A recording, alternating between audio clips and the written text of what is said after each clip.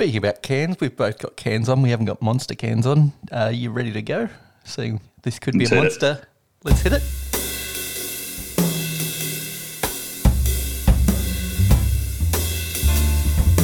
Sit back, relax, and enjoy the warm sounds of the Beer Engine podcast with Griff and Tony.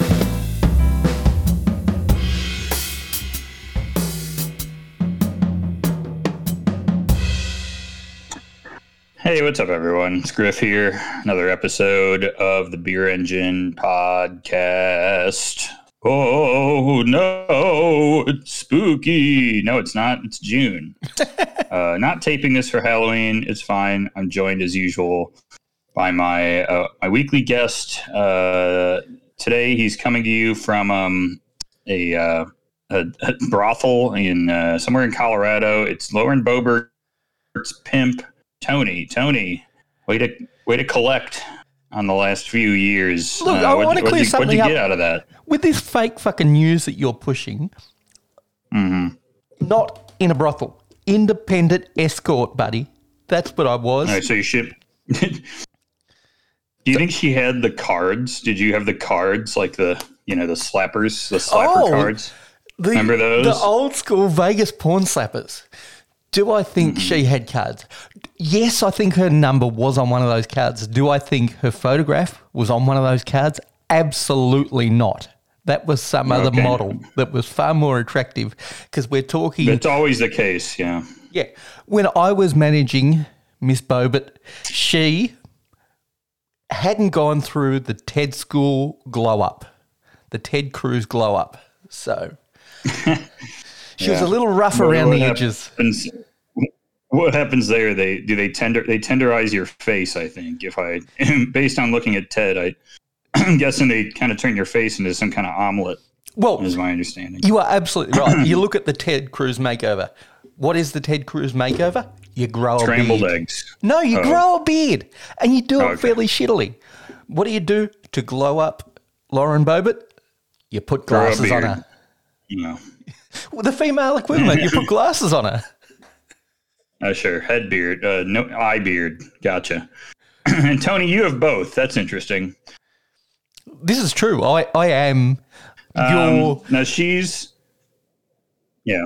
Getting some kick-ass leg. I was just going to say, by that logic, I am the archetypal or prototypical Republican. Yeah, that's right. Beard, glasses. You were looking regularly damn educated over here. Yeah, so I don't know. Tony, we were talking about this before the show. Excuse me.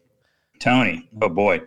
I don't know if I believe this particular iteration of a crazy story.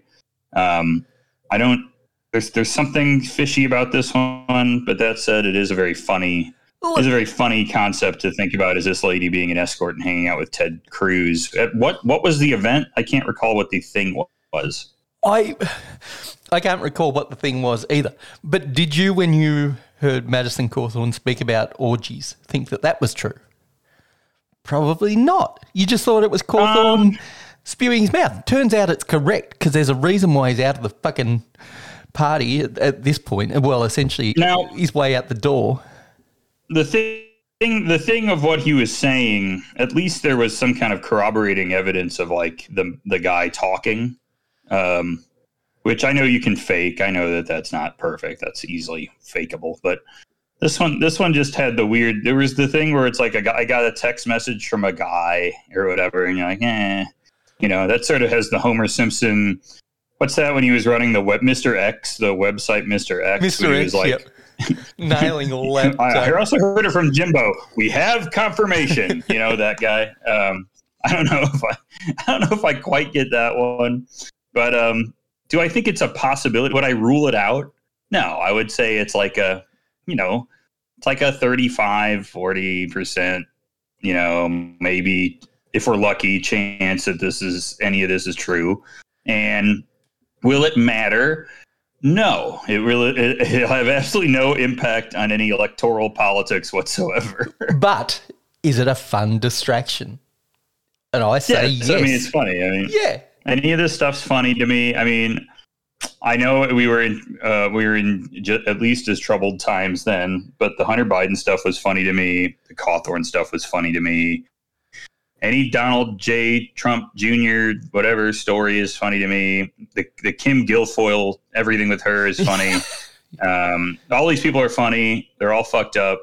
They really have. They can't positively or negatively impact anything in any way, no matter what they do, unless they caught one of them. Like, I'm not sure what. I mean, I think it's the Trump thing. I'm not sure what somebody could do that would impact anything meaningfully. Like, it's this thing. What's the Trump thing where he said he could punch someone on the face and it wouldn't matter? No, he could kill somebody in Times Square. Yeah, right. But, yeah, I don't think it would matter. Yeah. No, but this isn't something unique to Trump. You look at, what's his name, Ford in Toronto, for fuck's sake. If you're popular enough, you can basically do whatever you want. Right. And sometimes you're popular because you're a good elected official. Sometimes you're one of the world's best grifters / mob bosses. And that worked for Trump. So, hey. Yep. Grifters got to grift. I mean, that's the crypto thing, too. It's like people get so, and this is maybe it's a disease of the world too, where people get so bought in, they get so far deep into anything now, and maybe that's the combo of like fandom culture and political culture has merged with that, and financial culture has merged with that, and you get so deep in it. Fuck, I have so many Marvel Funko Pops. If Spider-Man rapes someone, I am fucked. You know what? You just have to keep going at it, right? It's the Harry Potter thing, too. People will just never give up liking Harry Potter, no matter this broad could say anything. They'll be like, yeah, but Harry Potter is so fucking awesome, guys. You know, whatever. You can do that because you get so far into the world, you know? You in crypto too. People are losing their whole fucking life to it, and they're like, you know what? It's coming back though, baby. You know, all right. Good luck. Good luck. You know, and it's all this shit. It's crazy.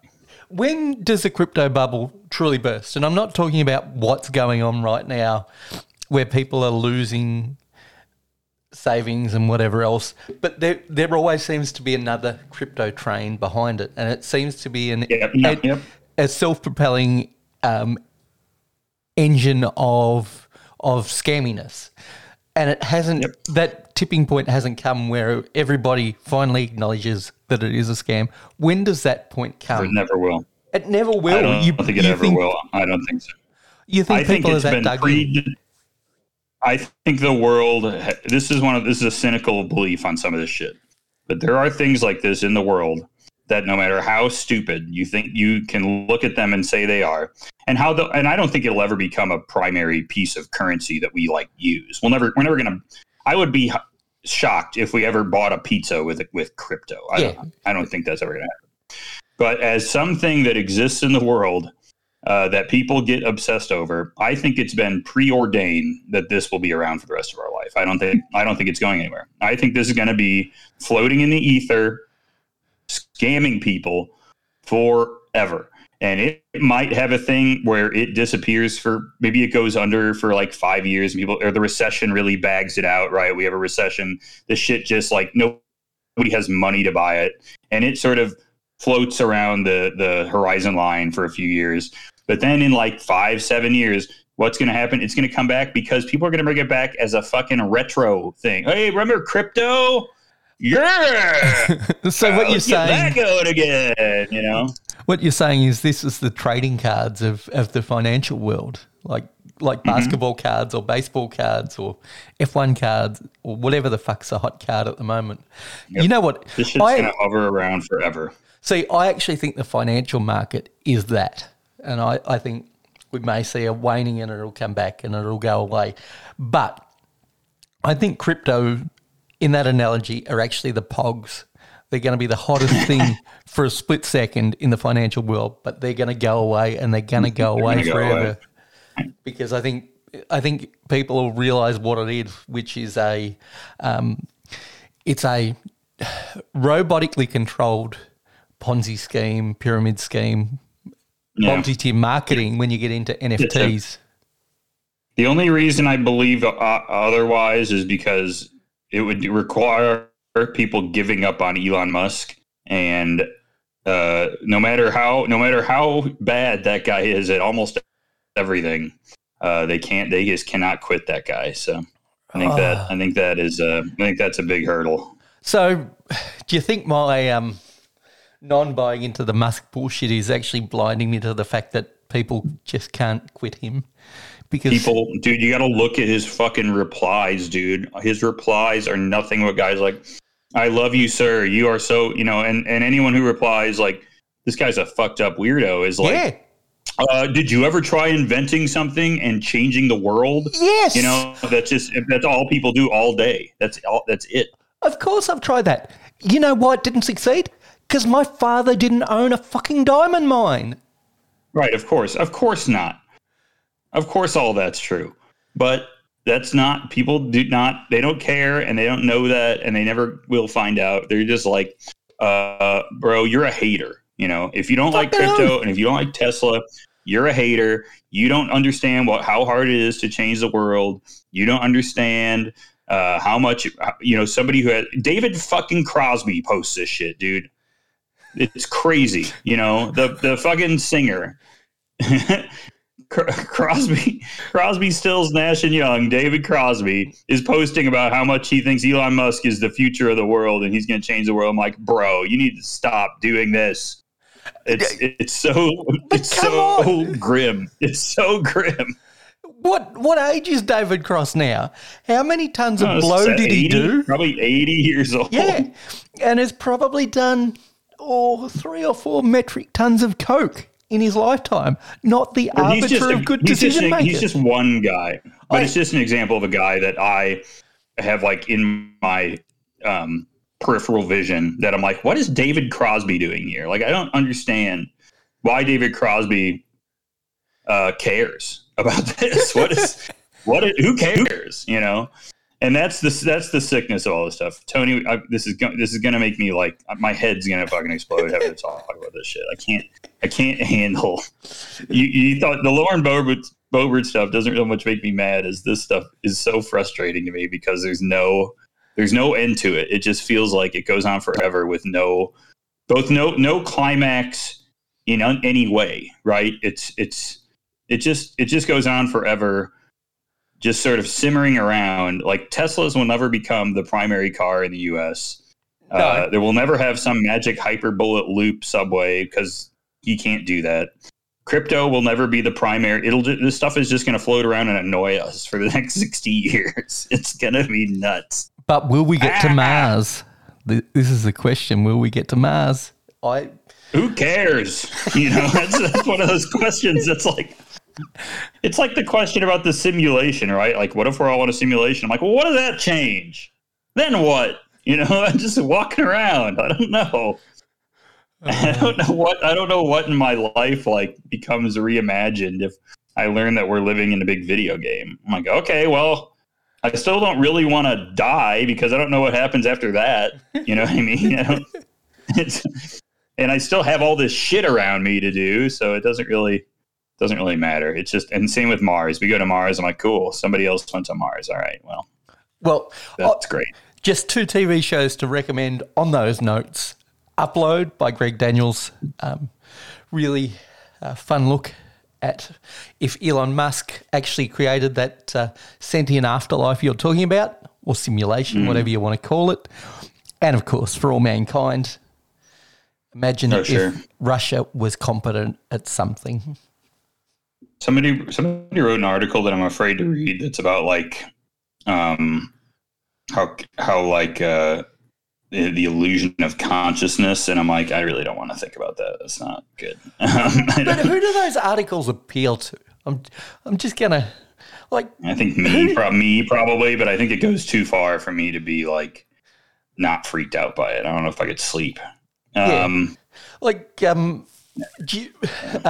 Jeffries has a great bit during his gun control about we only know one thing, that we actually exist. Everything else could be fucking made up. I'm probably not talking to you right now. I'm probably in a mental institution thinking I'm talking to somebody that looks like you. Mm. And like, do you need to think about it more than that? That seems like somebody who has a PhD that has a PhD so they can earn money. Like it serves no greater purpose. Yeah, it's the guy. The guy who was on the Epstein plane, the K-Lines guy. What was that guy's name? Marvin Minsky, who was like, when you have a thought, it creates a string in your head. He thought there was like a physical kind of like your thoughts or your things you learned or whatever. And alas, I don't believe they've been able to prove that one yet. But the guy did get on the Epstein Island and fuck a kid or something. So congrats. Oh, man, we've turned into the Joe Rogan podcast. We're just asking questions, man. Yeah. I'm just answering questions, honestly. Tony, we did have an election here. Yay! That was cool. I only wanted to bring this up because it had one of my funniest electoral things. Well, we already have somebody claiming fraud, by the way. The guy who was the runner-up in the Republican governor primary, a fellow named Joey Gilbert, who complained that he's like, I won every county except Clark County. That's kind of important. Yeah, one issue with Nevada, Tony, is that Clark County does happen to be the biggest county by a couple of orders of magnitude. The second being Reno, whatever that is, Washoe County. And that one has about a quarter as many people as Clark. And then congrats on winning, like, whatever that one up in Humboldt or whatever that is up north on the Oregon border of Nevada, because that got you 930 votes, Joey. That's not enough, despite covering 10,000 square miles about. So, my man, you've been traveling around some of the worst places on earth, and it didn't get you nowhere. So I laughed my ass off at that, because he's like, how can I win all these counties and not win the election? Like, bro, this is the biggest one by like a lot. You should have done more here. Like, what are you doing? It just proves that you can pass the bar exam without understanding basic mathematical concepts. Yeah, I think he thought he was doing the president thing where he was running for like electoral votes. He got a couple from each county, be in good shape, but I think he missed a big one. So that was pretty fun. Otherwise, it's pretty much all the normal people, everything. So it really wasn't. We'll go back at it in November. Can't wait. Yay! Very exciting. Yeah, boy. Well, at least you're it's not good. At least you're in a state where your vote counts, because you're purplish, bluish, rather than where you were in Chicago, which is blue through and through. Yeah. I'm at least going to have to vote. I mean, in the primary, whatever. Yeah, primaries. I voted for all my, fucking progressive guys that got like 50 votes, which is ass, but whatever. But in the big one, I'm going to have to go out there and vote for some of these dickheads. So whatever. That's fine. I'll do it. I'm a sucker. I'm good. All right, Tony, I think that's enough politics. Why don't we talk a little bit about your favorite sport, the NBA basketball? How's those finals? You been watching? You enjoying it? I can't say I have been enjoying it. It's what often happens in NBA finals. I watch these games, but I'm kind of hate watching them. It's like not a matchup that is like one for the ages. Yes, they're two. Like it's okay, but it's not compelling viewing. It's not like somebody that I truly hate watch. It's like I just hope Boston lose, because I hate Boston fans more than I hate Warrior fans. Yeah, it's true. I don't like either of them really at all. It's really pretty miserable to watch both of them. Fucking Sully and Tech Bros like arguing with each other. My God, it's miserable. That is the problem with all sport for eternity. You can't say this is a modern problem, because you look back at the history of baseball, and it wasn't Tech Bros, but it was Railway Bros, or it was Oil Bros.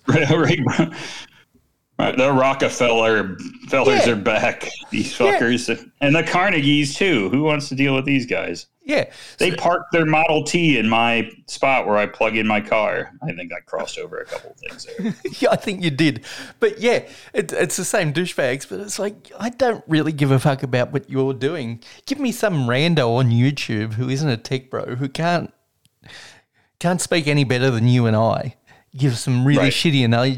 analysis. That's what I'm up for. Fuck Stephen A. Smith. Fuck Max if I'm going to get a celebrity to break down the game, I think we missed. We need OKC out there so we can get like fucking Sudeikis or Paul Rudd to tell us, what's going on, Paul? He's like, oh, well, I don't know, whatever. Or who else? Rob Riggle. Rob Riggle will give us a breakdown of the basketball. It's fine. But no, instead we get like the whatever. Who's the guy? Lacob? Is that the owner of the Joe Warriors? Lacob is the Warriors owner. Who owns the Celtics? Oh, it's actually a different tech bro. It's Wes Grousbeck or whatever his name is, isn't it? Wes Grousbeck. I think it's Wis. Okay. WYS. I'm not fucking you. I think it's Wis. I honestly, until about 30 games in, because I don't watch the Celtics or care about them, was like, where's Brad Stevens? I was looking for him. Like, where the hell is that fucker? And this is Ime Udoka, and I'm like, all right, I remember that guy. Okay, that's cool. Yeah, and that's the thing that drives me crazy. For years, we were told Brad Stevens, best coach in the NBA. Out of timeouts, the best coach, bar none. And he just retires, gets the ass. Well, he went to be the GM or whatever. Yeah. And he's been better than Danny Ainge, but anybody would be better than that anti-vaxxer. That's right. Hey, he's from Utah, though. What are you gonna get? At least have multiple marriages. That's all I'm asking for. Multiple brides, not multiple marriages. Multiple brides, Danny. That's all I'm asking for. Speaking of Utah, Tony, I wanted to bring this up actually. On Thursday, we had some visitors in town this past week. Shout out to our buddy Tom. Tom from Utah. Who was in town. Tom from Utah, that's right. And Tom and his lovely partner wanted to go see Derek Huff. Because Tom's partner there, she is a big fan of some of the Dancing with the Stars, maybe. Kelly was all on board with this because she's liking some of that dance shows. Went and saw this feller. Do you know who this guy is, Tony? I do not. I have just Googled him and I am none the wiser. He does a lot of staring off into space in his photographs. Yeah, he was a professional on a show here that we have. I don't know if you guys have this out there in Australia, but it's called Dancing with the Stars. Absolutely. Do you want to know what it's called in Australia? Dancing Come Lately or Dancing Lately or Dancing Lately with Friends or what is it? Dancing with the Stars. It's called in Australia. Dancing with the Stars. Yeah, but with an all-Australian. Something different in Britain. I don't know. Oh, yeah, but we're not Britain, for fuck's sake. Well, I know, but you get some of the shit that you guys have come dine with me. We don't. Give me a break. You get some of their shit, too. You have Great British Baking Australia. Yes, we don't do. have that. You don't have America type of that. Yes, you do. Because Paul Hollywood. No, we don't. Paul Hollywood was having an affair with the one that was hosting it. Yeah, we had one season of. We did have one season of it, and Jeff Foxworthy was on it. Forgot about that. See. Right. Yeah. Oh, anyways, he was one of the professionals on that show. Tony. Okay. He was one of the pro dancers on that show, and Kelly doesn't love that show, but she likes So You Think You Can Dance, which is like a kind of like a combo of like they have like numbers, but they're also like trying to crown like an American Idol type of dance, sort of a little bit. Okay. It is good. That show writes some good stuff. I mean, I don't understand anything about dance, but I like I like watching the numbers and stuff. Pretty good. Anyways, so this show it was a Vegas show, so it was a 90-minute bang out. The only reason I want to bring it up is because it was the dancing was fine. If you're into that, that's fine. And for the price, it was like less than $50, so whatever. But the chatter and it was the least sexy show I've ever been to in Las Vegas. I could not believe how much dancing and hot people were in this show, and I was like, this is so not sexy. It's so weird. It was so weird. There was too much like chit chatter. The stuff they tried to do that was sexy was so like over the top ironic, and I realized why. And I believe when they had everybody like, hey, where are you guys from? You know, and like half the crowd raised their hands that they were from Utah. I was like, oh, I understand why this show exists. I just understand now why this show exists. This show is for people from Utah. The show was for people from Utah. Yeah, I tell you what, this is amazing. This is Donnie and Marie, but for modern times. It is, yeah, and actually, I would not one shot in the world would I be surprised if Derek and Julianne Hough were hosting a show at the Flamingo in 25 years. But, it's just amazing, and I was like, it was much better quality than a cruise ship show, but you could tell they were like auditioning to be a cute cruise ship show where he's like, it's like inspired by this or something. I was like, yeah, this is just corny enough for a cruise ship, just like friendly enough. I mean, it's funny because like, oh man, everybody looks hot. These women, beautiful dancing, like young women, like dancing and stuff. You're like, these broads are sexy, but you're just like, this is not sexy. Not sexy. Not good. Really strange. Really. I mean, again, all the dancing really good, but just one of the more bizarre things I've ever seen in Vegas. Cause it was just like, I don't know why. Cause they even brought like a dad up and did like a sexy dance with him or something. And I'm like, he can go down the street and pay like $20 and this lady take her titties out. I don't know who's embarrassed by that. I don't understand. Whatever. Utah. It's Utah. It's all Utah is the answer for all my questions, but that's fine.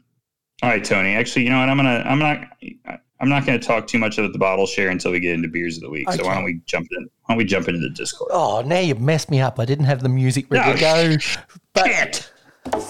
Fuck. It was popping off this week. Buckle up your seatbelt because we got a solid hour of Discord shit to plug through here. All right. Starting with our friend Nick Torque, who is now you're going to have to tell me what this was, Tony. He wasn't even at this thing. This was a thing that he took a video of, or he got a video of.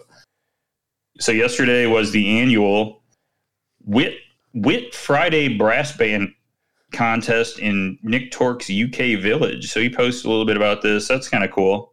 Yep. I actually am familiar with the movie Brassed Off. I know that movie. I've seen that movie, Brassed Off, with Ewan McGregor. Now, how accurate of the brass band experience is it? Because you, of course, being sort of kissing cousins with a brass band, being in drumline. Yep. My mom was actually a brass player, funny enough. I think that's probably why I saw this movie. But, yeah, I mean, I think that's about right. From my memories of it, I probably haven't seen it since I was 11, but this is about right. The British brass bands, there's some of these floating around, and there's a famous one floating around Canada there, the Canadian brass. They're sort of a higher end classical brass band, but I think this was not a bad interp of it. We do have brass bands in Australia. Actually, my hometown of 4,500 people has a brass band. Funny name, the Mafra Brass Band. That's the name. And they wear yellow suits, which is always fetching, yellow suits with white hats.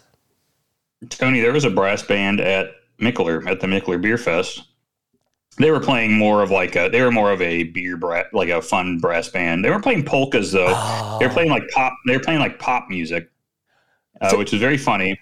And they wore jumpsuits, and they were called the Pulse horns. And pulse was spelled in the way they spell it's hot dogs. That's what they were the hot dog horns. Okay. So they had the hot dogs on their little jumpsuits there. Pretty funny.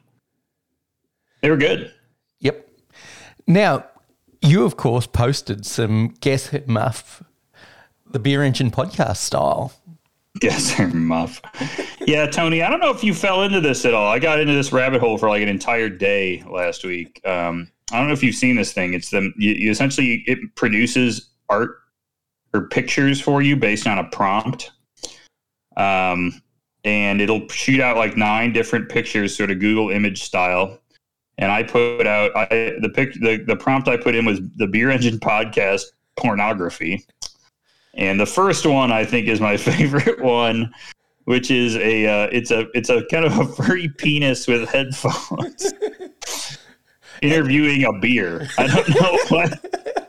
Why didn't we make that our album art? It is pretty strange. I don't know if I've ever seen anything. I don't know how well. I couldn't believe it did it that well. A lot of other ones, like the people's faces, are always like nightmare fuel. But yeah, some of the drawings are pretty good. I actually like the drawing on the bottom left. I don't quite know what that's supposed to represent, but it's kind of an interesting drawing. But yeah, the top left, number one, I think they sort of hit the target on that. It was pretty good. Corey did find the Strange Donut Stout, and guess what? In a little bit longer from now, I will be able to give you a review of the Strange Donut Stout, which is we were talking about donuts a couple weeks ago. Is a Four Hands beer made with donuts. And then Tony, your beloved Socceroos. I know you do not give a shit about the Socceroos, or only at World Cup time. Only at World Cup, and hey, it's already time. It was already time for them because they needed to beat Peru in a game I watched and bet on, actually, Tony. I bet on Australia to win in 90. I liked one of you or New Zealand to get through, so I actually bet on both of you. Just because I kind of liked one of them to get through. Because you love to hedge. Right. And the problem was that actually neither of them won in 90 minutes. So that sort of fucked me. That said, Australia did win in penalties, and we got an absolute kick out of watching the goaltender, the goalkeeper, Andrew Redmayne, kind of a big chubby ginger, balding ginger, maybe not chubby, but maybe chubbier than your normal soccer player, anyways. And just dancing like a goofball, like waving his arms, doing almost looked like he was doing like a stand-up worm at some point. It was very strange. But he did block the sixth penalty from Peru to send him through. It was amazing. And Tony, it wasn't you. You see a ginger dancing back there with no hair, and you just assume it's Tony. We got plenty of a video of you dancing. So we've got one video of me dancing that is kind of infamous. We got the exact same amount as this. Actually, this guy has done this many times before. He was doing it for to win the title for Sydney FC, Australian. What is it? The Australian League One or whatever it is. Yeah. Yeah. What do we call it? Oh, it used to be National Soccer League, but they rebranded. Yeah, it's whatever it is. He did this in the football code penalty kick final for that too. Yeah. So pretty good stuff. Pretty good stuff. Actually, I thought Australia played pretty well. Their reward for winning this is a date in the first game in the group with the defending champs. They're going to run up right against France right off the bat in their first group game. So good litmus test. It will be. That's good. They did look good. I thought they played pretty well. They didn't look. I mean, whatever. The U.S. played like dog shit yesterday, so maybe they'll house them. Who knows? Probably won't even get to. They won't even. Neither of them will make it out of the group stage. I don't think so. It doesn't matter. Beer chat, boy, beer chat. Holy shit! Look at all this. Cascade Dank. We gave him some. Tony, you've gone portrait mode again. I know. Just deal with it. All right. Cascade Dank. I just wanted everybody to know that. Was in Kansas City. He hit a Boulevard, Rochester Brewing, and he was at Alma Mater. He loved Alma Mater. That's actually one I haven't been to. I've heard a bunch of great stuff from it, but I'm glad that Cascade liked it. Boulevard, I've been to a handful of times. The new Boulevard is very pretty. It is a fun experience. It's huge. So I'm glad to hear that our guy had a nice time. Nice job, Cascade. That's cool. Tony, you were drinking some beers this week. You had some, I'm sure you'll talk about these. You were drinking some Krumbacher Pills. You had some. That was the beer that I couldn't think of in last week's show. That was my lager of the week. It'll be my lager of the week this week because I got another pack of it for $12 4-pack of that. Yeah. Absolute bargain. It's a win. I had some Krumbacher. We've had that at Silver Stamp before. It's great. You were drinking some Mountain Culture. I'm sure you'll talk about this one. Probably not. Maybe. Oh, okay, what's that one? It has a nice looking design on it. A little fun design. Yeah, a nice hazy boy. That's just the quality of beer that I've had this week. Basically, any other week, that sucker would be beer of the week, but struggles to get in my top 3. More tunes. It's a delicious New England IPA. It's like straddles that line between a double and like a New England because it's, I think, 8.3%, which I would just consider it a New England style IPA at that point. Yeah, looks like it, yeah. Yeah, but yeah, it was delicious, but I've had some quality beers, so doesn't make it this week. Good to know. All right, we had PMAC.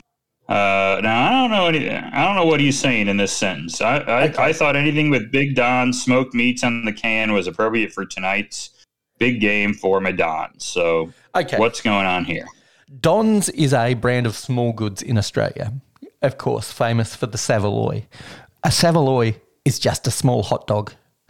I think you would call them like a wiener, or they're like a really short, stubby chode of a hot dog, if that makes sense. Okay, interesting. All right, yeah. Like a cocktail weenie. Cocktail weenie, that's what I'm talking about. Yeah, the chode of weenies.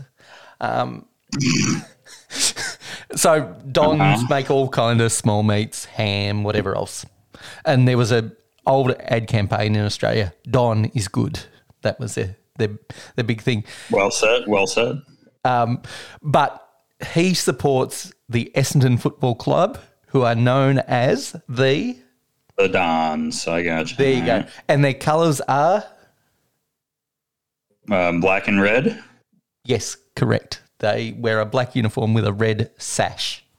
We're big fans of the sash in Australia. Well, cold IPA here. Australia getting into the cold IPA. I like that. Good to know.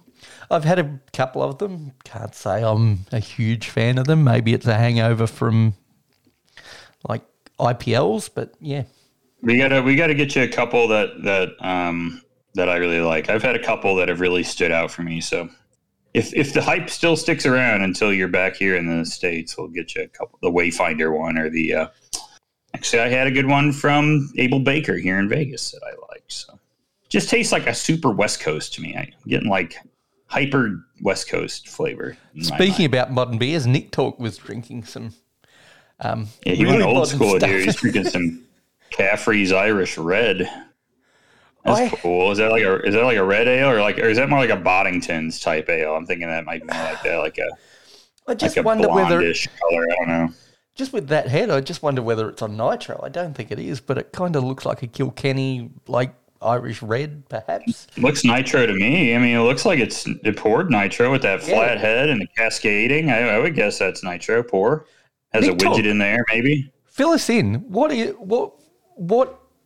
is this beer? Is it sort of a nitro in that sort of mold of mass market Irish export things, or is it an English staple that just was misleading in the photo? Interesting. Boy, Nick Tork having just full on nostalgia week this week. He was drinking UK's Black Sheep Dead Parrot. Nice fluff on this one. Looks good. He always has a Kronbacher when he's back in Manchester. Good Lord. The Temple of Convenience, quirky bar in Manchester. I would love to go to Manchester. Yep. That'd be cool. I would check that out. He's drinking. There is a Monty Python Holy Grail Golden Ale from Black Sheep. That's funny because we have a Holy Grail from Schmaltz or somebody. I don't know. So we have the same type of idea here. Oh yeah, Dead Parrot. That's a Monty Python bit too. I get it. That's funny. Okay. And I just didn't put that one together, Tony. We got Grammar Purist drinking some beer from Vanessa House Beer Co. I'm actually not familiar with them, Tony. Let's look up these guys. Where are these guys from? I don't know, but it's a style that I think you and I both enjoy. It's a Schwarzbier dark lager. Well, that goes without saying when you say it's a Schwarzbier. Oklahoma City. This is the awkward encounters of the festival kind. And yeah, this is looking like a Schwarzbier. Delish. Very good. Nice one, grammar purist. And then Corey. Corey told us in the other chat that he got the Strange Donut Stout. He has tried the Strange Donut Stout here. It says it's not quite on par with Four Hands' other Girl Scout cookie beers. Rainbow Pony Dones, but it's a nice sweet stout. What does that mean? Oh, Rainbow Pony Donuts. I get it. So this has rainbow donuts in the beer. So that's kind of interesting. All right. That's a mouthful. I feel like you got to chew that sucker to get through that. With all that's a heavy beer right there. That's a big pour. Like if it wasn't heavy enough with donuts in it, the oatmeal will get you every time. We had Cascade Dank. He got back to the UK and got his ass to a beer festival. Stat, good call. Look at those. He was at the Barry St. Edmunds Beer and Cider Festival. Looks like they have a nice beer list. They have a whole row of like firkins over here of cask ale. That's cool. Looks like it's in the church. That's cool. Looks like a nice time. Got Green King in the house.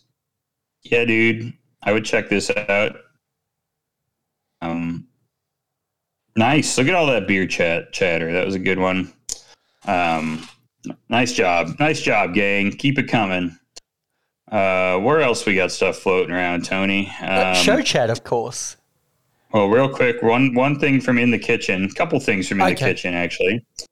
We got, do we talk about the Wendy's Frosty Chocolatey cereal? That's pretty funny. Not, because we recorded before that actually popped up in our Discord, so we haven't had a chance to speak about that. Wendy's Frosty Chocolatey cereal. So, I mean, I think everybody has Wendy's that listens to the show. Wendy's Frosty is a, dairy-based thing. Is it dairy-based? It's delicious. I'm not sure whether it's dairy-based. It is good. I think it is, actually. And then they have cunt wait for the cereal stouts made with this. Thanks, Tony. I might have had a beverage at the time. Frosty is an all-time top 5 fast food item, Tony. Care to defend that? Well, there's a nostalgia. It was the first thing I had when I came to America that is something that we don't get. It's not like a McDonald's thick shake. It's its own beast. You guys don't have Wendy's? We do not have Wendy's. So Wendy's is a unique chain for me. It's not something that I see all the time. And I think everything else at Wendy's is like blah, but that... Yeah, it is. It's pretty average. Yeah, but that beverage, like on a hot Vegas day, is phenomenal. It doesn't last long. Nice, yeah. That icy cold dairy adjacent drink is really, really delicious. I love myself a Frosty. I'm talking chain fast food. I'm talking Hungry Jack's, Burger King, KFC, Arby's, those kind of chains. I'm not talking into your Portillo's or your Italian beefs or Capriati's. I'm not putting it in that. I'm talking pure fast food. You're just saying this is up there with McDonald's or whatever. I get you. I buy that. The only thing that has a chance of going in the top 5 and it doesn't get there is a non-regular item from McDonald's.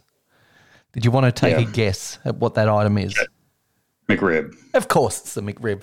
You know me too well, but it doesn't make it. Yeah. Tony, this one's interesting. This is from Grammar Purist. Patrons at an Arizona restaurant are welcome to lick the walls while they dine. The Mission Restaurant is gaining attention in Old Town Scottsdale after owners said guests could lick the walls while enjoying their food or drink, as the walls are made of Himalayan rock salt. Representatives at the trendy dining spot said the head chef brought the rocks in to add to the overall ambiance and help customers with their tequila shots. Yeah. Himalayan rock salt has natural sanitary properties, but the restaurant staff said they regularly wipe them down.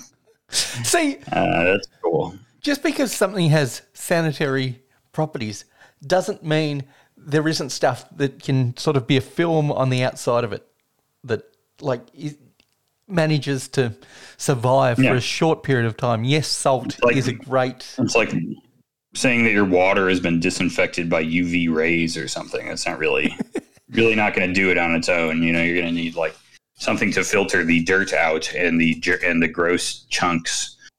I don't think I would do this, but I have you ever had a dish served on a block of salt or anything like that? That was pretty good. That was trendy, 20 odd years ago? I'm not taking it was about, I think the last time I did it was probably at least a decade ago, maybe more. But there was a good steak beef carpaccio from David Burke's Prime House. Speaking of people who were good at cooking 20 or so years ago, that was served on the salt brick, and it was good. I mean, it picked up the salt for sure. I mean, you couldn't argue with that. Like, it's fine, but it was a good gimmick. But yeah, it hasn't stuck around, and that's with good reason. Well, now you can just lick the fucking wall. So who gives a shit? That's what I wanted to ask. I know people can, and I know I love myself some salt, but I don't like my salt by itself. Put it on a dish, for fuck's sake. Like, how underseasoned is the food that you have to lick a wall like a cow? Damn, this shit doesn't taste good. Yeah, right. Yeah, it's not good. Yeah, you're gonna need. If I'm going to your steakhouse, I need you to put. That's the only thing you have to do is go heavy with the salt and pepper. I really don't want you to do almost anything else. Well, other than get a good crust on the steak, don't. Yeah, exactly. Right. Don't steam get it in the broiler. Yep. Or get it on the pan or whatever it is, and just get that going. Yeah, for sure. And after I have that big ass steak, I would then indulge in some.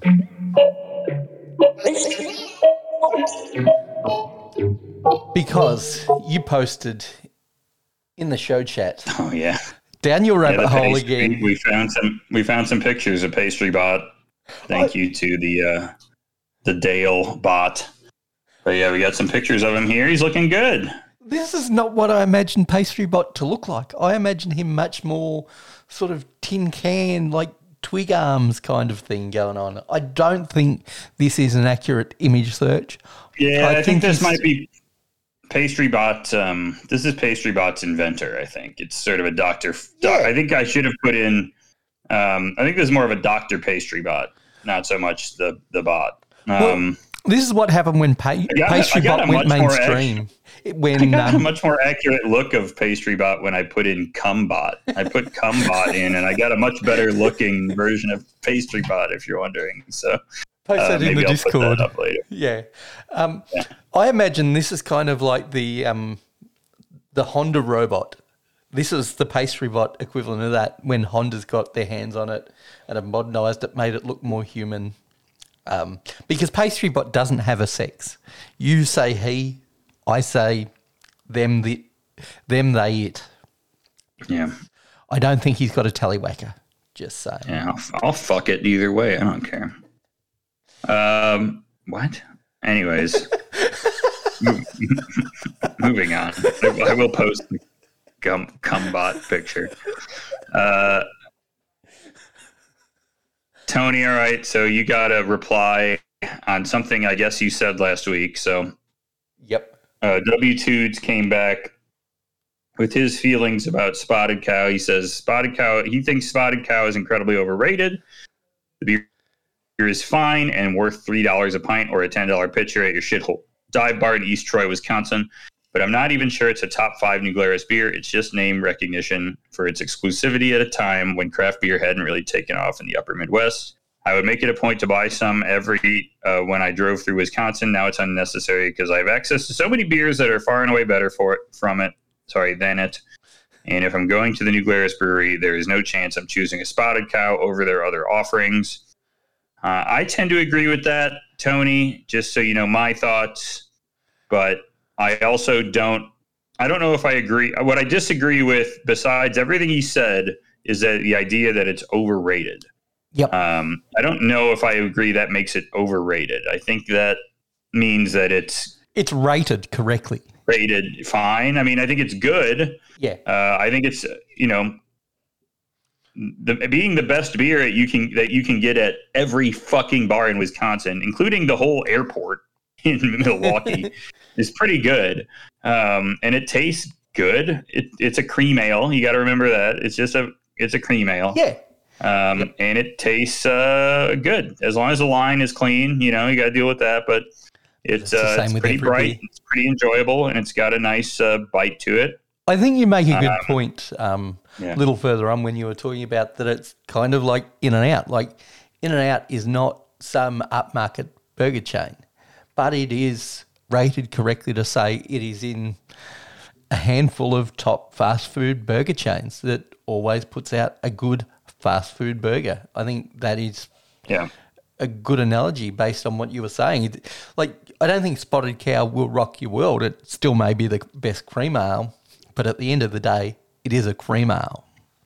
But yeah, if I went to Spotted Cow, if I were at Spotted Cow, which Lord helping, I will be in 2 months, I will not be. I get 3 tokens. They give you 3 tokens when you go into Spotted Cow. I will not be into New Glarus. I will not be using one on Spotted Cow. I will be getting 2 Women Lager, maybe a Moon Man, or maybe a Raspberry Tart, one of those 2. And then if they have one of the other like seasonal things, I would probably hit that up, like they have the double IPA or something like that. But it's not. Spotted Cow is going to be way, way, way down on the list of things I would get at the brewery for sure. Now the thing is with the In-N-Out burger, by the way, is I've read way too much shit this week of people saying In-N-Out is overrated, and I went to In-N-Out, and it was solid. Of course, I love it. I think it's very good. And I'm looking at the menu. I'm like, dude, this burger costs $3. $2. What are you talking about? It's $2.85 on the menu. You got to be fucking nuts, bro. I don't know what is up with people, but anyways, Corey posted. Corey got a picture. He got his hands on some photos of you and I, Tony. And I think most of these are pretty right. Actually, the one flat dab in the middle. Yeah, if we didn't have the dog, I think that would maybe not be insanely far off, or the one on the bottom left where it both looks like we got head wounds, but that really maybe not be bad either. The one in the center is pretty scary. That's got sort of a saw thing about it. Yeah, of course, me on the right-hand side of that picture and you on the left. On the bottom center? No, middle center. Middle. I'm talking, I'm the guy on the right-hand side with all the hair. Yeah, you'd be the guy. You'd be the guy with the full head of hair and the dog. I'm the guy on the left, bald and with no mouth. Is actually me. And then on the bottom left, it's me on the left with the huge head wound. And then Tony is me on the left-hand side, the way you're looking at it, with the big head wound on his forehead, and then Tony's the one with sort of the crazy hair and the big collar on his shirt. Where do you think? Actually the top right is pretty good too, Tony. I think that's not far from us either. I think a good 60% of those photos were close enough to the mark that it scares me that perhaps AI is actually becoming sentient and Asimov was wrong. Why were there so many dogs in them? Maybe Griff. Maybe the phrase. Maybe Griff. Griff's the issue because you're. Isn't that the Firehouse dog or is that McGruff?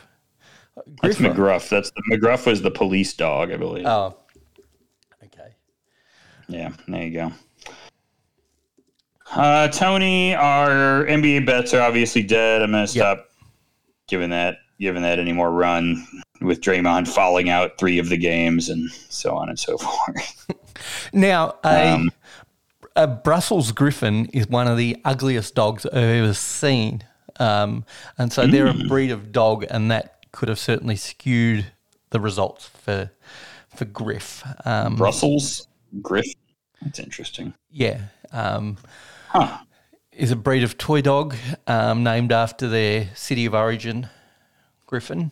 No, Brussels. Yeah, super ugly dog. All right. Well, Tony, I think that's enough AI for this week anyways. Why don't we move into our loggers of the week? You're not going to do mail kick? Do we have anything in the mail tag? Yeah. Oh, shit. We're going to do the mail tag. All right. Well, what do we got here? Well, okay. What do we get? It's up. God, it's so much. Yeah. Okay, so Corey posted, I hope this doesn't offend, as I support everyone because I really don't care what you do. In the spirit of Pride Month, is there a brewery that gets it, or are we looking at a bunch of marketing gimmicks to sell more beer to a specific demographic? Any good examples of a brewery that supports local Pride activities out there? I know locally, Urban Chestnut appears to do good work with supporting not just Pride, but a lot of positive social causes. So, Tony, I threw out a couple that I suspect are in there, but I wasn't, I really don't know what's going on in the St. Louis area. Out here, I don't know if there's anyone that I would say is loudly supporting. I would say Silver Stamp for sure is a supportive business that does real life work, including things like hiring people of any gender or sexuality, which is something you'll notice when you're there, or age for that matter. And other than that, Atomic is pretty good at that. Yep. Breweries, breweries are pretty flat. I don't know. You got Australia doing it better? Well, I think PMAC actually pointed out one, and that stomping ground, they do a lot. I just think it's an interesting question that you and I discuss a lot, and this is not just around beer. What businesses are actually doing real change, and what businesses or people are just cashing in on a cause? So hard to tell. Value. Yeah, and it is almost hard impossible. To tell. But yeah, by the same token,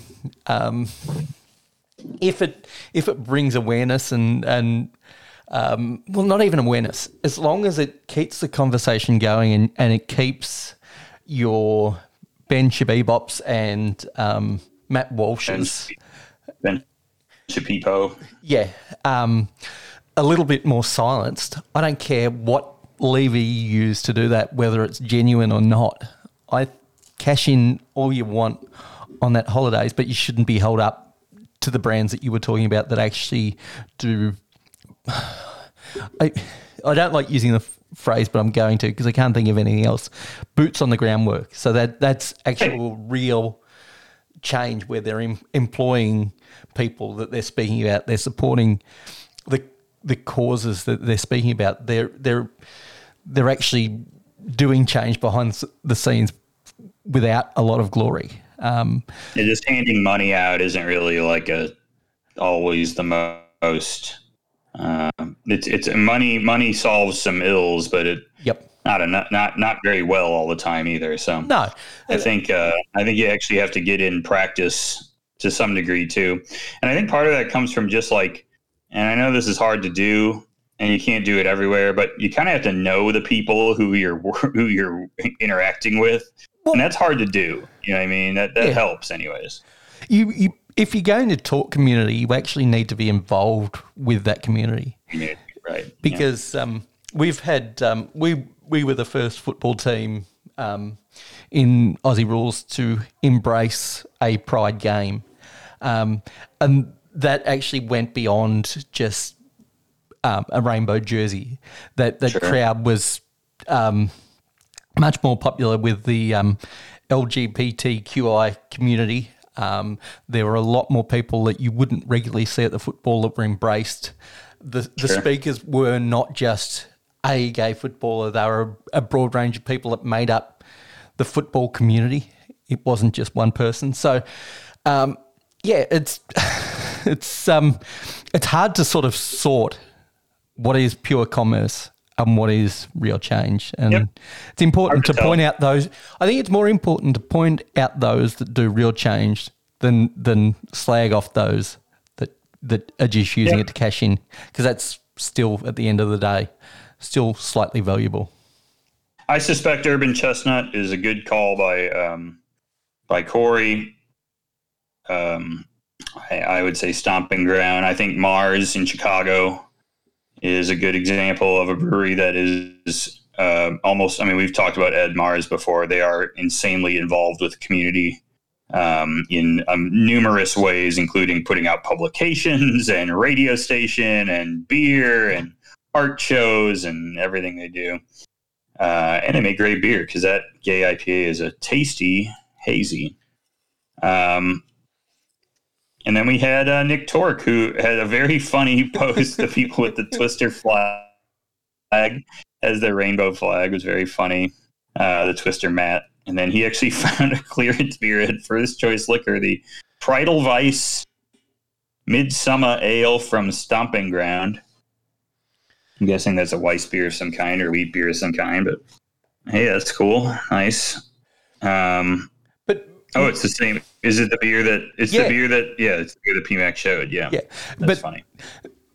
I just want to check the can-on date on that beer. Yeah, is that a year old or this year? Is that but remember, we're in Southern Hemisphere. Update.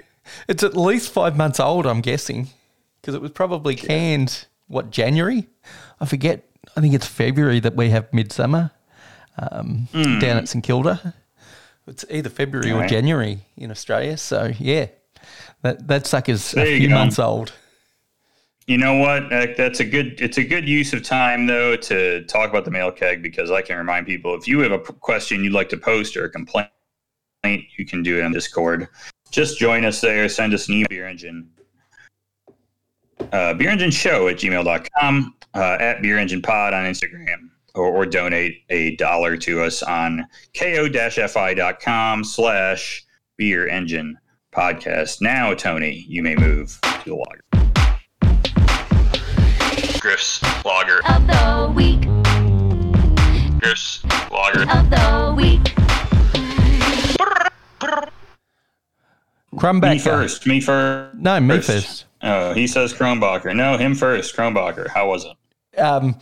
Pillowy, soft, minerally goodness. $12 a can. Not $12 a can. $12 a 4-pack. Absolutely killer. Love it. What did you have, Griff? I'm sure you had something a little less mainstream, but probably just as delicious. A little bit, but really good. This is from a favorite lager maker of mine. This is from OEC Brewing in Oxford, Connecticut. I've spoke of their beers here before. One of my favorites being the Cool Ship Lager, which I think is a many time over winner of the Lager of the Week award presented by Coles.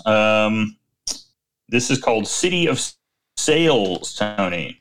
City of Sails is a Pils hopped with New Zealand Taiheke hops. I think that's how you might say that. I don't know. Taiheke. I don't know who spells shit weirder, the Kiwis or the Welsh. They both love. Yeah, it's the Welsh, dude. The Welsh are in a whole other universe, dude. That's a whole other. That's outer space. This only has 154 check-ins, Tony. Wow. It's very, very new. This is good. Both Kelly and I really love this. It was on draft over at the Silver Stamp. Nice, bright, hoppy, little bit tropical tasting Pils. Total fire. I don't know what else to say about it than that. I really enjoyed it. They had the Einbecker Brauern Pils, which we've talked about on the show before, and I think we've had other people involved around the Discord post it. But I went US this past weekend. It was well worth it. So that was a killer lager. Tony, why don't we kick over to our beers of the week? Let's do that.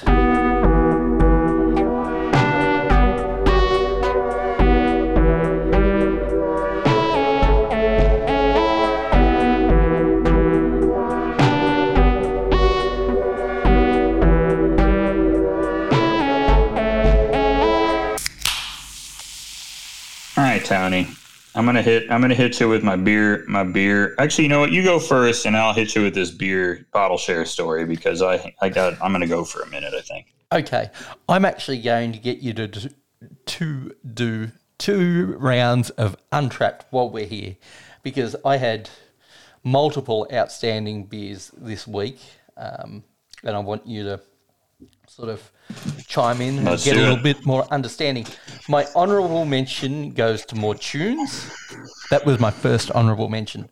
My second honourable mention, which is actually closer to going in for Beer of the Week, is from Bacchus Brewing. It's their Peanut Brittle Imperial Gosa. So it comes in at 10%. I'll read you the blurb. To celebrate the 10 years of the Great Aussie Beer Spectacular, we've brewed our Gabs triple winner, Peanut Brittle Goose, at double the ABV. Like its little brother, it has a heady aroma of sweet, buttery toffee roasted peanuts that follows through with the taste, into the taste, where the lactic saltiness of the Goza cuts through and balances the sweetness beautifully. There are 151 check-ins of this beer. Comes in at 10%. It is a sour.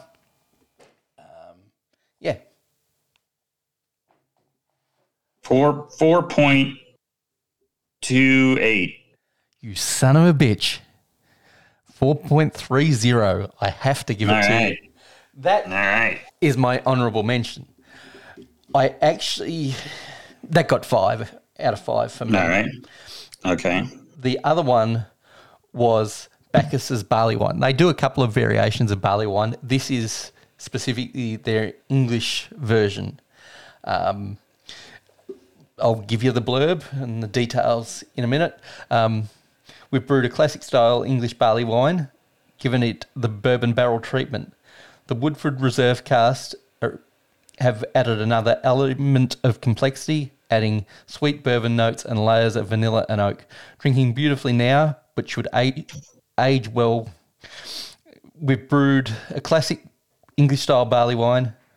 They put the blurb in twice. So, yeah, English-style barley wine on Woodford Reserve barrels. Doesn't tell me how long. 13.2% alcohol. Yeah.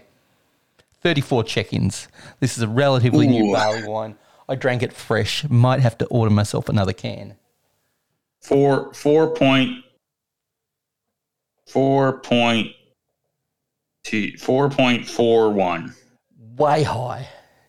Yeah. You had your 4 and your 1 round the wrong way. 4.14. I cannot give that to you. I thought it was delicious. 30 check-ins is a throw. Yeah. Is a toss-up. I tell you why I love this. It was like everything you want out of a non-adjunct barley wine as far as like that barrel like booziness. Like you open up this can and you just get booze but not heat. There was boozy heat, don't get me wrong, but it wasn't like fusel heat. It wasn't something that needed to settle down. It was like barley wine heat that you want out of a barley wine when you drink it. Yeah, love it. Griff, what was your beer of the week? And tell me this story that you've been hiding from me. So this bottle share was something else, Tony. Went there on a Wednesday. We didn't get all fucked up or anything. Me and a few buddies are there. And before my friend's like, hey, I got a bunch of meat. I'm like, all right, whatever. I don't care. And so we get there and the guy has 2, I don't know if they were like 85 Wagyu, but they were like Wagyu strips, New York strips. And he's got 1 Wagyu strip, and he has a Wagyu rib cap. And he has some Kurabota pork that was marinated in Arrogant Bastard. And he has some like huli marinated chicken, which is like Hawaiian marinated. Yep. And he just starts griddling all this up on the big cast iron in the house. And he reverse sears it, so he does the low cook in the oven and blasts it on the stove. So we are sitting there first of all, we're sharing steak is the first part of this, which is awesome. It was good. Not a vegetable will be seen in this fucking joint here. So we're just eating meat chunks. Good for the colon, though. Right. And then we start opening up beers. And there was just some nice stuff open. We didn't go nuts, but there were some winners here. A couple of them for me. Yellow Bus Stop from the Lost Abbey, Tony. This was really good. You know them. Yeah, they're the sister brewery to Pizza Port, aren't they? Port Brewing, no, different. Oh, yep. This is sort of the sour, brother, sister to Port. And this is a French oak fodder aged with peaches. That was killer. Yep, that sounds delicious. That was an A+ beer right there. Haven't had a mention of a fooder in a while. Love a fooder mention. I had a weird pastry stout that I actually liked, Tony. This was one. It was the Southern Grist beer they did for Tavour. Tony, check out this adjunct list and everything that happened with this beer.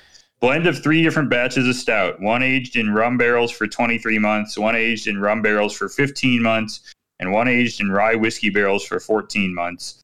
Then conditioned on wild Thai banana, peanut butter, graham crackers, marshmallows, Tahitian vanilla beans, cacao nibs, and cinnamon. And it was good. And it didn't come through as a muddy mess? That'd be my question when you have that many ingredients. It was pretty banana coconut heavy, I would say. But it was good. It was good for a 2-ounce sip, though. You don't want to be going harder than that.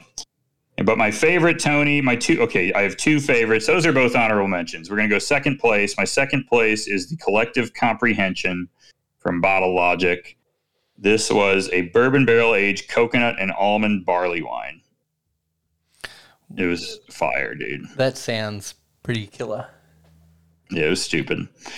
And my number 1 favorite was Longst. This is a side project. This is no adjuncts whatsoever. This is a barrel-aged Adam beer, a historic strong malty German ale. We talked about this last week. This was the one I brought, my favorite of the day. 7 different German malts fermented with a fruity yeast strain, aged for 18 months in 6-year-old Buffalo Trace barrels. So this was dope. Shit, it lived up to the best. Lived up to the hype that when we were talking about it. That was the winner, yeah. It tasted like a bunch of adjuncts without having anything in it. You're like, oh, this is vanilla, coconut, toffee. I mean, it's fire. So that was the winner, but it was some fun stuff. There was a pistachio stout in there that I was kind of like half interested in, but I didn't go nuts over. And there was a couple other things tossed in, but those are my faves. It was fun, and we ate meat. So one of the stranger bottle shares I've been to, but overall a good time. Eating slices of meat and drinking sugar stout. So not bad, Tony. All right. Why don't we move into Hyper Beer Nerd Dork Shit News? Let's do that. Hyper Beer Nerd Dork Shit News. Tony, a brewery collapsed the other day. And you don't mean in the modern time sense where it collapsed because of lack of funding? More in the traditional sense here. It's Astoria. Tony, you know where Astoria is? It's a theatre in St Kilda. It's in the tippy top. It's in the tippy top corner of Oregon. There, very pretty up there. It is one of Astoria's most beloved breweries and a top tourist destination. Bowie Beer has partially collapsed. And there are pictures of it. I'm not sure if they're on this. Yeah, they are on that article. They've taken it. But it did collapse into the fucking water, which is too bad because if you look at the picture of the brewery, it's very pretty, nice looking place. Here, I've never had any of these guys' beers, but it was kind of crazy to see it just sink into the fucking ocean or whatever. Kind of wild. This is going to be a sad part of global warming, isn't it? As all of our favorite things are going to collapse into the ocean, huh? I'm sorry, this has got nothing to do with global warming. This is a statement more on the building regulations within America more than it is on global warming.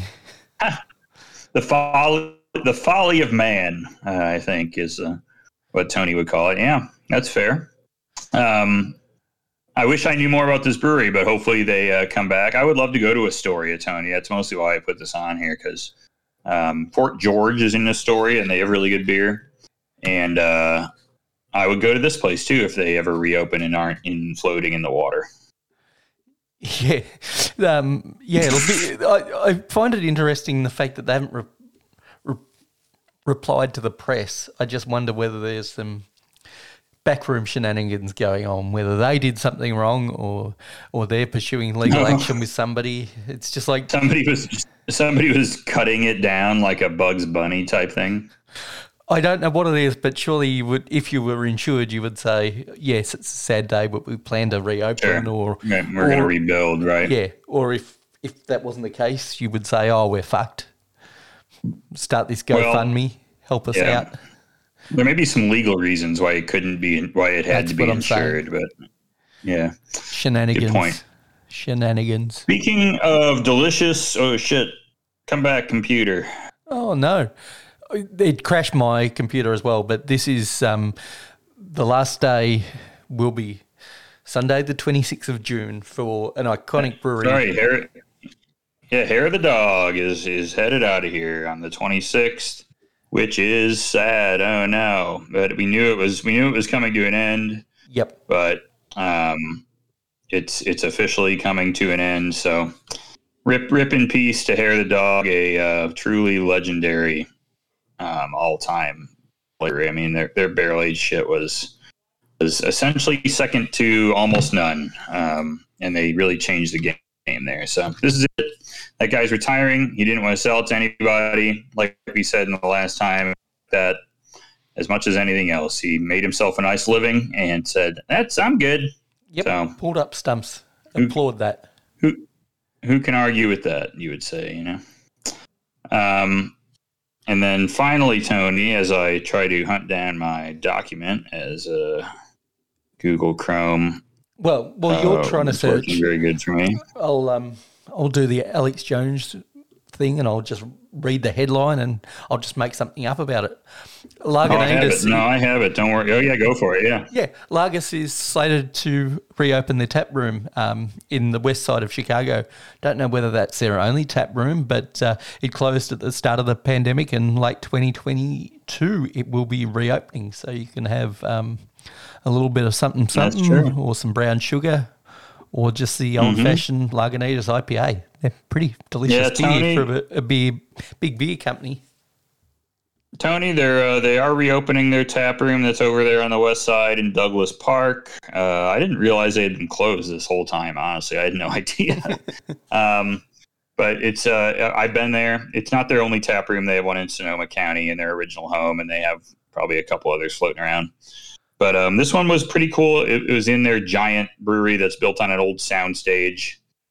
It's huge, and the brewery is built like essentially above the tap room is built like into the top of the brewery, like on catwalks. Yep. So you can walk out there. It's kind of cool.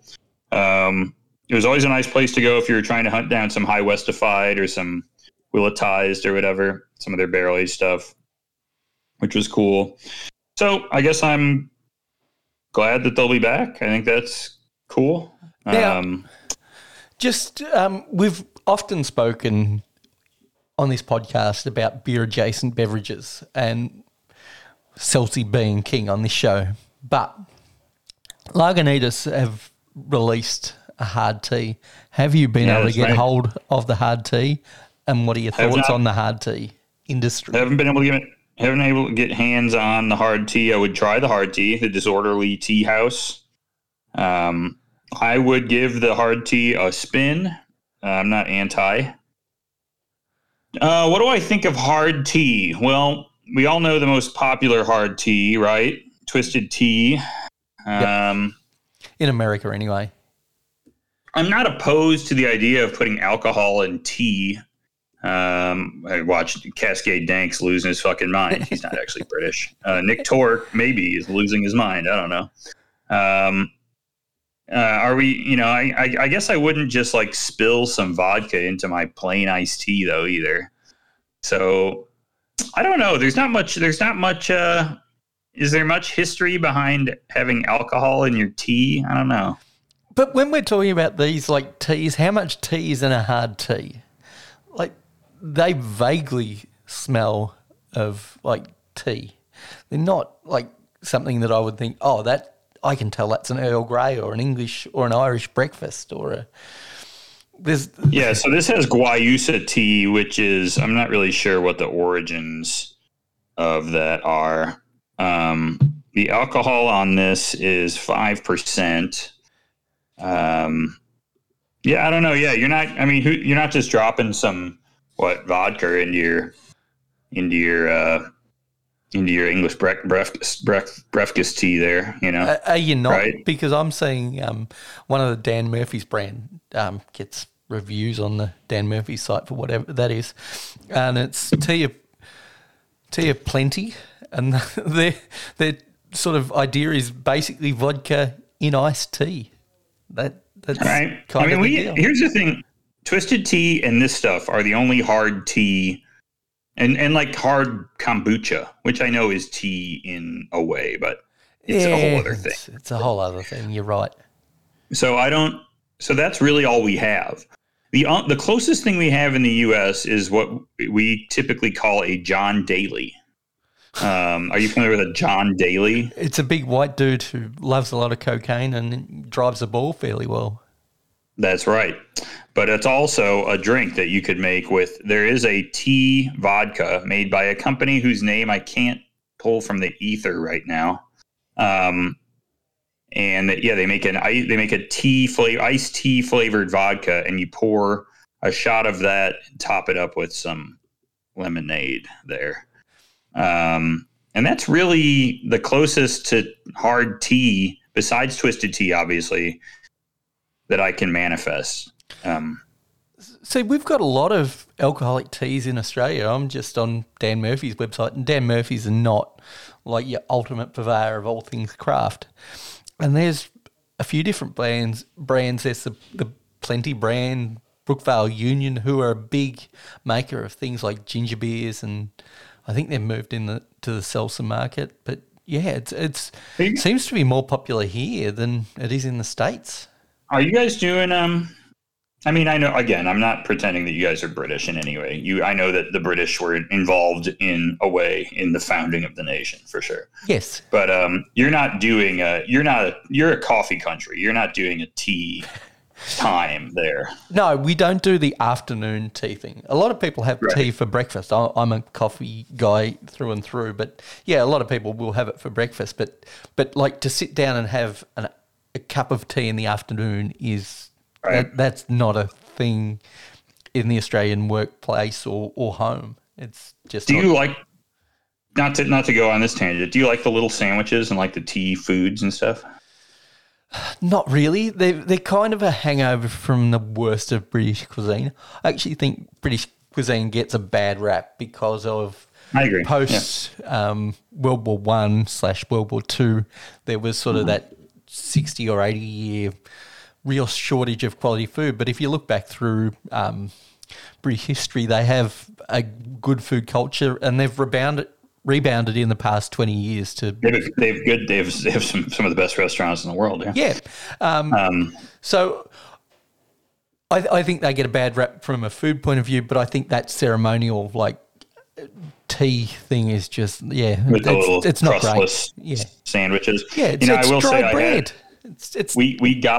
We got to the British Airways lounge around tea time there in London when we had to stop over. Yep. And they had the sandwiches out, and I got myself a coronation chicken, which I like. It's got the curry taste. And but I did, though, even though I like tea, but I don't love it. I just bypassed the whole thing because you can just get champagne. So I'll just knock down some of that shit. I just drink some Moe Shambin, and I'm good.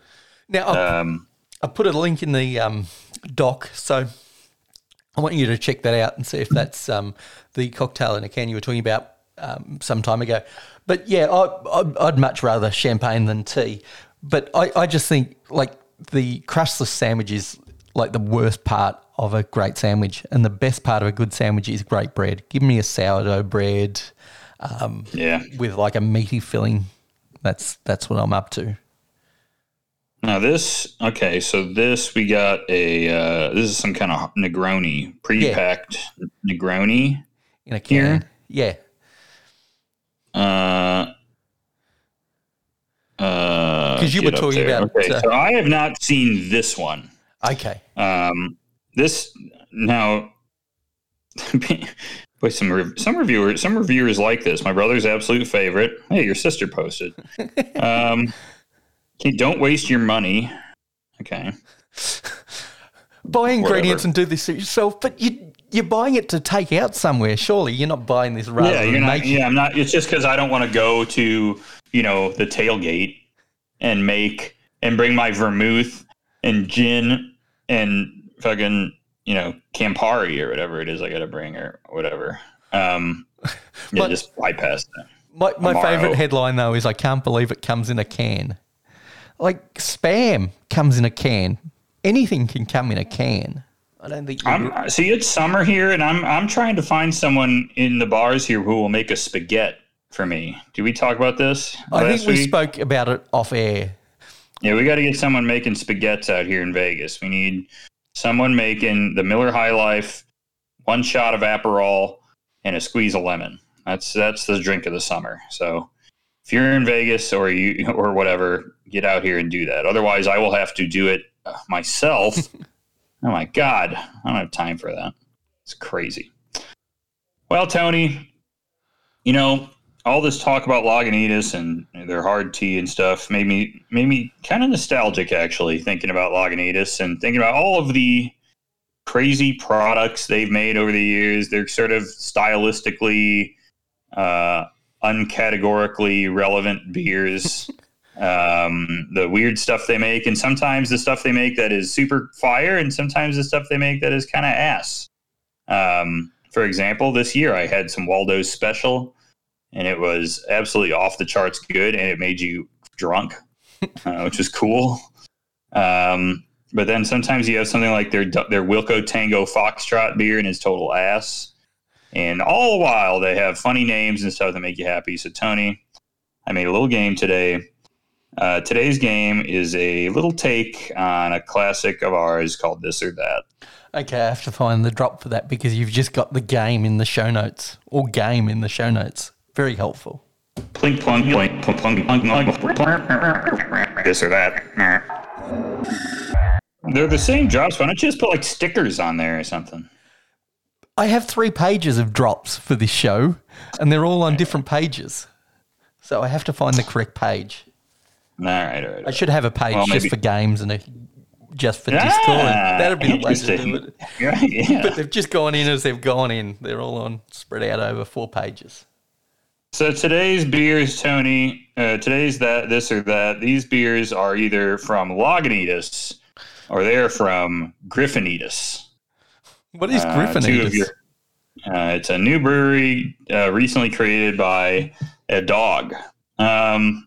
Lagunitas is just sponsored by a dog. Griff Unitas was made by a dog. I believe it's a dog called the Belgian Grifton, or whatever you said it was. And that is cool. But he made up some of these beers, and some of them were made up by the man, Tony McGee himself. Okay. Smoking on on his bong or on his joint. I don't know anything about weed. He was passing the Dutchie on the left-hand side, I believe, when he came up with some of these names. It's crazy, dude. So you're going to have to find out if some of these are made by Lagunitas or Griff Unitas. Griff was not doing that. He was just being a dog. He was sitting quietly and barking maybe once in a while. So let's start with the first one, Tony. This one is called A Little Something Stupid. Stupid is spelled with 2 O's. Maybe in the style of I believe the Hop Stupid beer. If you're familiar with that one from many years ago. I'm not. This is called A Little Something Stupid. I'll give you a style and an ABV. This one is a double hoppy pale wheat ale. And this is the Lagunitas style. It's not a real style. Yeah. Double hoppy pale wheat ale. This is 9.5%, Tony. Ooh. So catch you up. So a little something stupid. So we got a little something out there. We know that. Yep. We got Hop Stupid is floating around the Lagunitas ether. Looks like they did a little mashup here. So what do you got? Is this from Lagunitas or is this from Griff Unitas? Griff Unitas. This is a Griff Unitas special. All right, Tony says this is from Griff Unitas.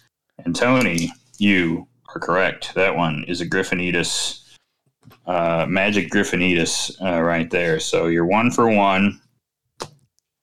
Next up, I got for you. This one is called the Born Yesterday Pils. This is a fresh hop Italian style Pilsner. 5.8% on this one. The Born Yesterday Pils. So Born Yesterday, presuming that is a fresh hop reference. You know, obviously Pils, they make Lagunitas Pils. Yep. That's a classic. Lagunitas Pils, I was looking at crazy day, is 6% alcohol. Well, this is why I think this beer is real. Now, you've done your research and you were looking at it and it came in at 6%. But like everything else, that has some Griff Unitas tendencies. But I actually think this is a Lagunitas beer based on that 5.8%. I think if it had to come in at 6%, I think that's more a Griff Unitas thing, but 5.8 Lagunitas. Don't know why. Tony, Born Yesterday Pils is from Griff Unitas. Wow. That's a Griff Unitas special. The Born Yesterday Pale is a you Lagunitas son of a bitch beer. They're fresh hop pale ale. They also are making some other Born Yesterday beers, but Pils has not crossed the threshold yet. So that was mean. Moving on. That was mean. You're right. These are all pretty mean. Next up, this one is called Nighttime Ale. This is a black IPA. It's 8.2%. Nighttime Ale, black IPA, 8.2%. Griffin is no, not Griff. This is a Lagunitas. Yeah. Because you got to remember how trendy that style was, and I can imagine them holding on to that and trying to iterate off the back of Cascadia Dark Ale or whatever the black IPA or whatever that style was called. Lagunitas, lock it in. He's going Lagunitas on this one. And Tony, you are correct. This is a Lagunitas through and through. Their Nighttime Ale. Now, it's funny because I'm not so sure this actually hit on the black IPA trend. I don't know when this came out. It's things miss me because I everything feels like it happened 100 years ago with beer, so I can't really tell.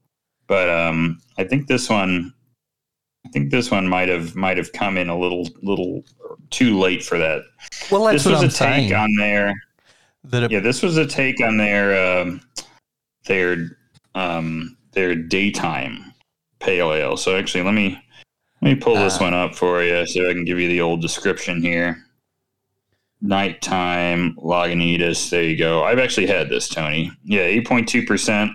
Yep. There are two kinds. There's the daytime kind, which is bright and welcoming, and then there is the nighttime kind, which should never be confused with the daytime. Nighttime is dark and deep, and blah, blah, blah, some other dog shit, but it's a black IPA, yeah. I thought it was fine. I don't know. I wish I knew when this came out, but daytime came out relatively recently. That was sort of a take on like all day IPA from Founders. Yep. When did you check it in? That'll tell us something. That'll tell us a little something. Christmas Day 2014. No, that's towards the tail end of the black IPA thing. Yeah, that's fine. I'm here a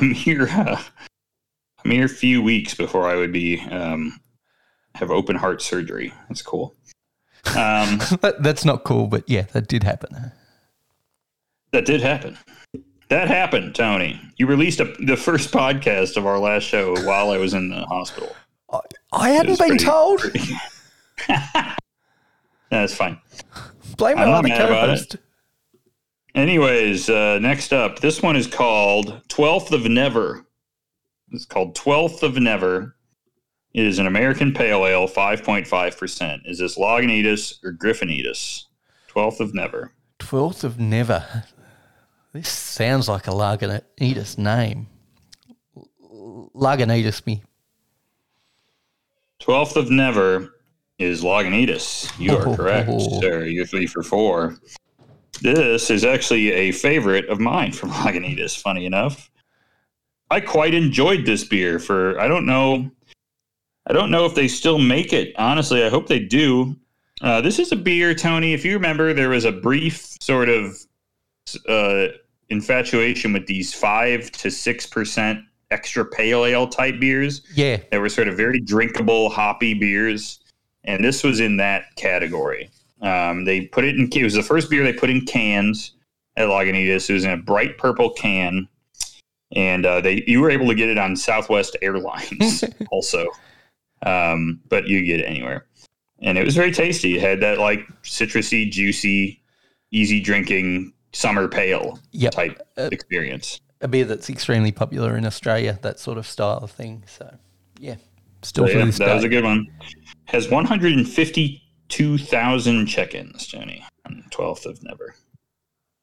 All right, Tony, next up for you. Yes, good sir. This one is called Super Mosaic Meteors. That doesn't sound stoned enough. Griff Unitas. Super Mosaic Meteors is from Griff Unitas. You're right. I sort of was trying to rip off something from them. They have a new beer called Super Cluster, which has a hop theme, but didn't quite pull it off. Super Mosaic Meteors would have been a 7% IPA. I didn't tell you that, but it didn't matter. Didn't matter. The name gave it away. 4 for 5 for Tony. Next up, you have, this is called Stupid Wit. It's an unfiltered hoppy wit beer, and it's 6.3%. Stupid Wit. Now, you love putting stupid in the name, but I do. The overabundance of alcohol thinks Lagunitas. So I'm going to back that hunch in. I'm going to ride that train all the way home. Lagunitas. Tony, you're on a roll. That is a Lagunitas beer. 5 for 6 for Tony.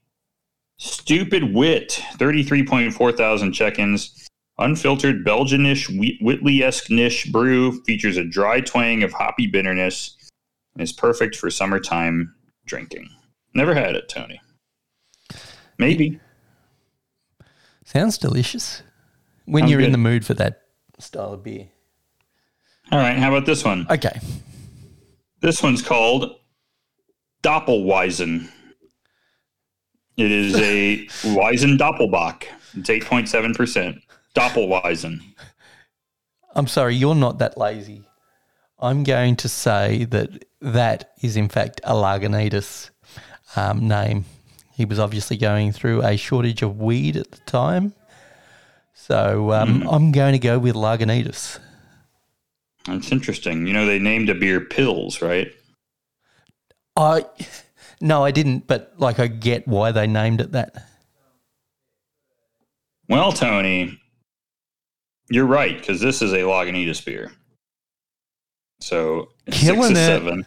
Killing it. 15.9 thousand check-ins. This was one of my all-time favorite Lagunitas beers. This beer was so tasty, dude. It's almost 9%. It's a Doppelbock. I mean, I get it. Yeah, but true. This thing was crazy. It was they first brewed this in 2006. This has one of those long ass descriptions, but it was so good. It was like V and Steffener Vitus or something. It was so good for a Lagunitas beer. It's wild. I like Lagunitas, but this is crazy. All right, Tony, you're absolutely destroying this game. You're 6 of 7. This one is called Blantonified Imperial Coffee Stout. This is a Blanton's Barrel Aged Imperial Coffee Stout. Nobody loves a Blanton Barrel more than you, and you like to note it. So I'm going to say this is a Griff Unitas beer. All right, fine, it is. They should make it, though. They should make this one. They could make it. They could get it. They're Lagunitas. They could get Blanton's Barrels. They could. They need to come up with a better name, though. Blantonified. That looks pretty good. This one's called Lagunitas Really, Really Sucks. Oh, is this the And this is imperial an- version of Lagunitas? This is an Imperial Triple IPA, 11%. I could see them doing this for a beer festival and then it going on their tap roster. Yeah, Lagunitas. Lagunitas really, really sucks. Yep. Well, I got one more off you, Tony, because this one's mine. I made up Lagunitas really, really sucks. They've just stuck with one sucks so far.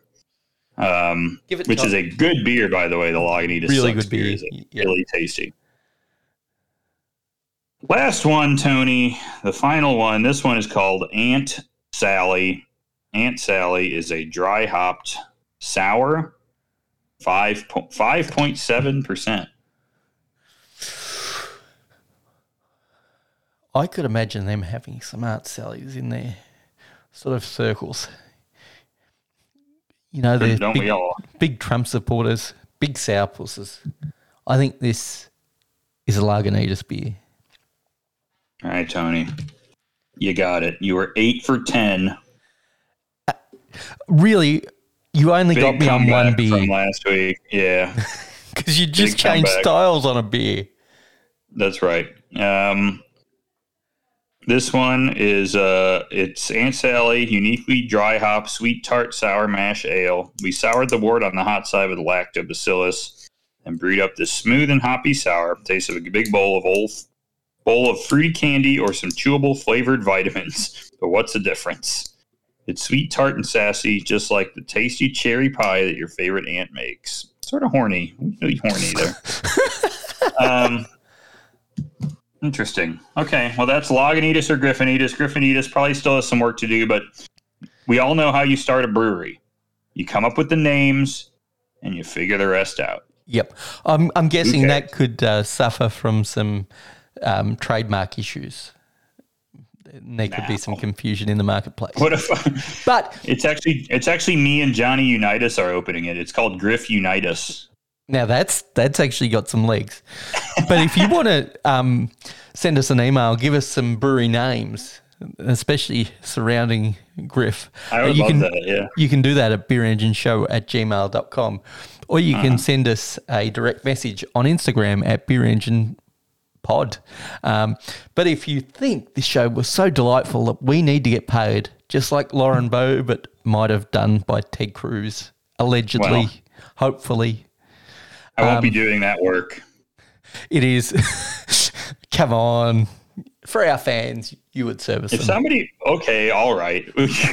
Tony's suggesting we start a fuck a fan contest. And Absolutely. You know what? I guess we could think about it. All right. We get a big enough donation, we're in. And you can send that donation for what did you call it? The fuckathon? Yeah, that's right. Yeah. At Right.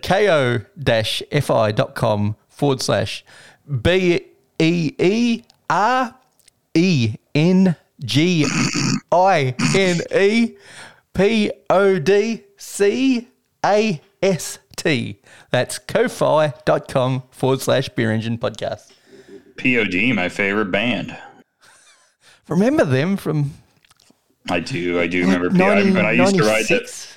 1996? No. That Would have bit been later? like 2000, 2001, 2002. In the Okay. era of what is Tony I Hawk think Pro called Skater. in- It is, yeah. But butt rock, I think, is what Are was they maybe a butt good rock or are term. they for it. new metal? I think that's the same. I think that's pretty close, my friend. Your butt rock and new metal have a lot of crossover. Boy, those Puddle bands. of mud. Those bands aged so well. Puddle of Mud, Korn, of course, Limp Bizkit, POD. Weirdly unfair to put Korn in the same group as Puddle of Mud. and Really? You POD. have some rose-colored glasses on Korn. Look, don't get me wrong. Like, Korn were the biggest thing ever. But, like, outside of that era, they've done nothing. They are, like, a has-been band. They are... I have I did hear they have a new album out that's not horrible, but I don't know if I'm gonna listen to the new Korn. No, you're a grown-ass man who's not an embarrassment. Well, at least People publicly. Do you know the type of things people my age do here in the States that is not, I mean, they're whatever. They're not listening to a Korn album is pretty low on the list of embarrassment, of infantilism or something. You know, I don't know if that's really that bad. You know who would be into the new Korn album? Bobes. Well, yeah. Brian Malika. I can imagine him being a new metal dude back in the day with his red Yankees cap. Oh, hell yeah. Oh, yeah, he's got his Yankees cap turned backwards. He loves Limp Bizkit. That's cool. Who were you going to say? Well, I was actually going to say Lauren Boebt's husband. I could imagine him being a big new metal fan, Jason Boebert. Yeah. Chainsaw. Yeah, that guy. That's cool. All right, Tony. I think we can wrap it up. We can just go on forever about our favorite Stained, or whatever, Disturbed, all of our faves from me driving in a Honda Accord hatchback with a buddy of mine to school in the ice cold in 2002, car reeking of cigarette smoke, listening to like the same POD album 50 times in a row. Now, question to you, being somebody that grew up in the Chicago area, because they've got a Chicago name. Do Linkin Park fall into that category of a band, or were they just before sort of that new metal era? No, they're in there. They're in there. It's the same time. Yep. Although I would say people have very positive memories of Linkin Park because that guy died, didn't he? I always, because this was my view, and I know that's sort of the popular opinion, but they're just another one of those shitty 2-album hit bands. Yep, Linkin Park, Limp Bizkit, Evanescence was one that everybody was like horny for a long time. She's super churchy, I think. Yeah. System of a Down, for some reason, I still have like positive feelings about Serge Tankian and everybody. Because they were such weirdos. That was like new metal, but with polka music fused into it. Yeah. Plus, they did the song from Godzilla, King of the Monsters, and it was really bad. And the song is because they just played the Godzilla, the Blue Oyster Cult Godzilla, and it's just very funny because I think it was Serge. It wasn't System of a Down. It was like Serge Tankian and one of those other guys, a different guy from a different thing, but whatever. Yeah. Anyways, that's your bonus episode for the day, guys. I think there is a podcast if you guys are interested. I don't know the guys who do it, but they do a podcast about, they review old butt metal or new metal butt rock albums. It actually is called the POD Cast, and it's by a guy named his Twitter handle is Murder Brian, and he's very funny. But if you want to listen to that, if you want to learn more about new metal, check out the POD Cast. Very good. All right, guys, we will talk to you next week. So long, finally. Adios, my friends.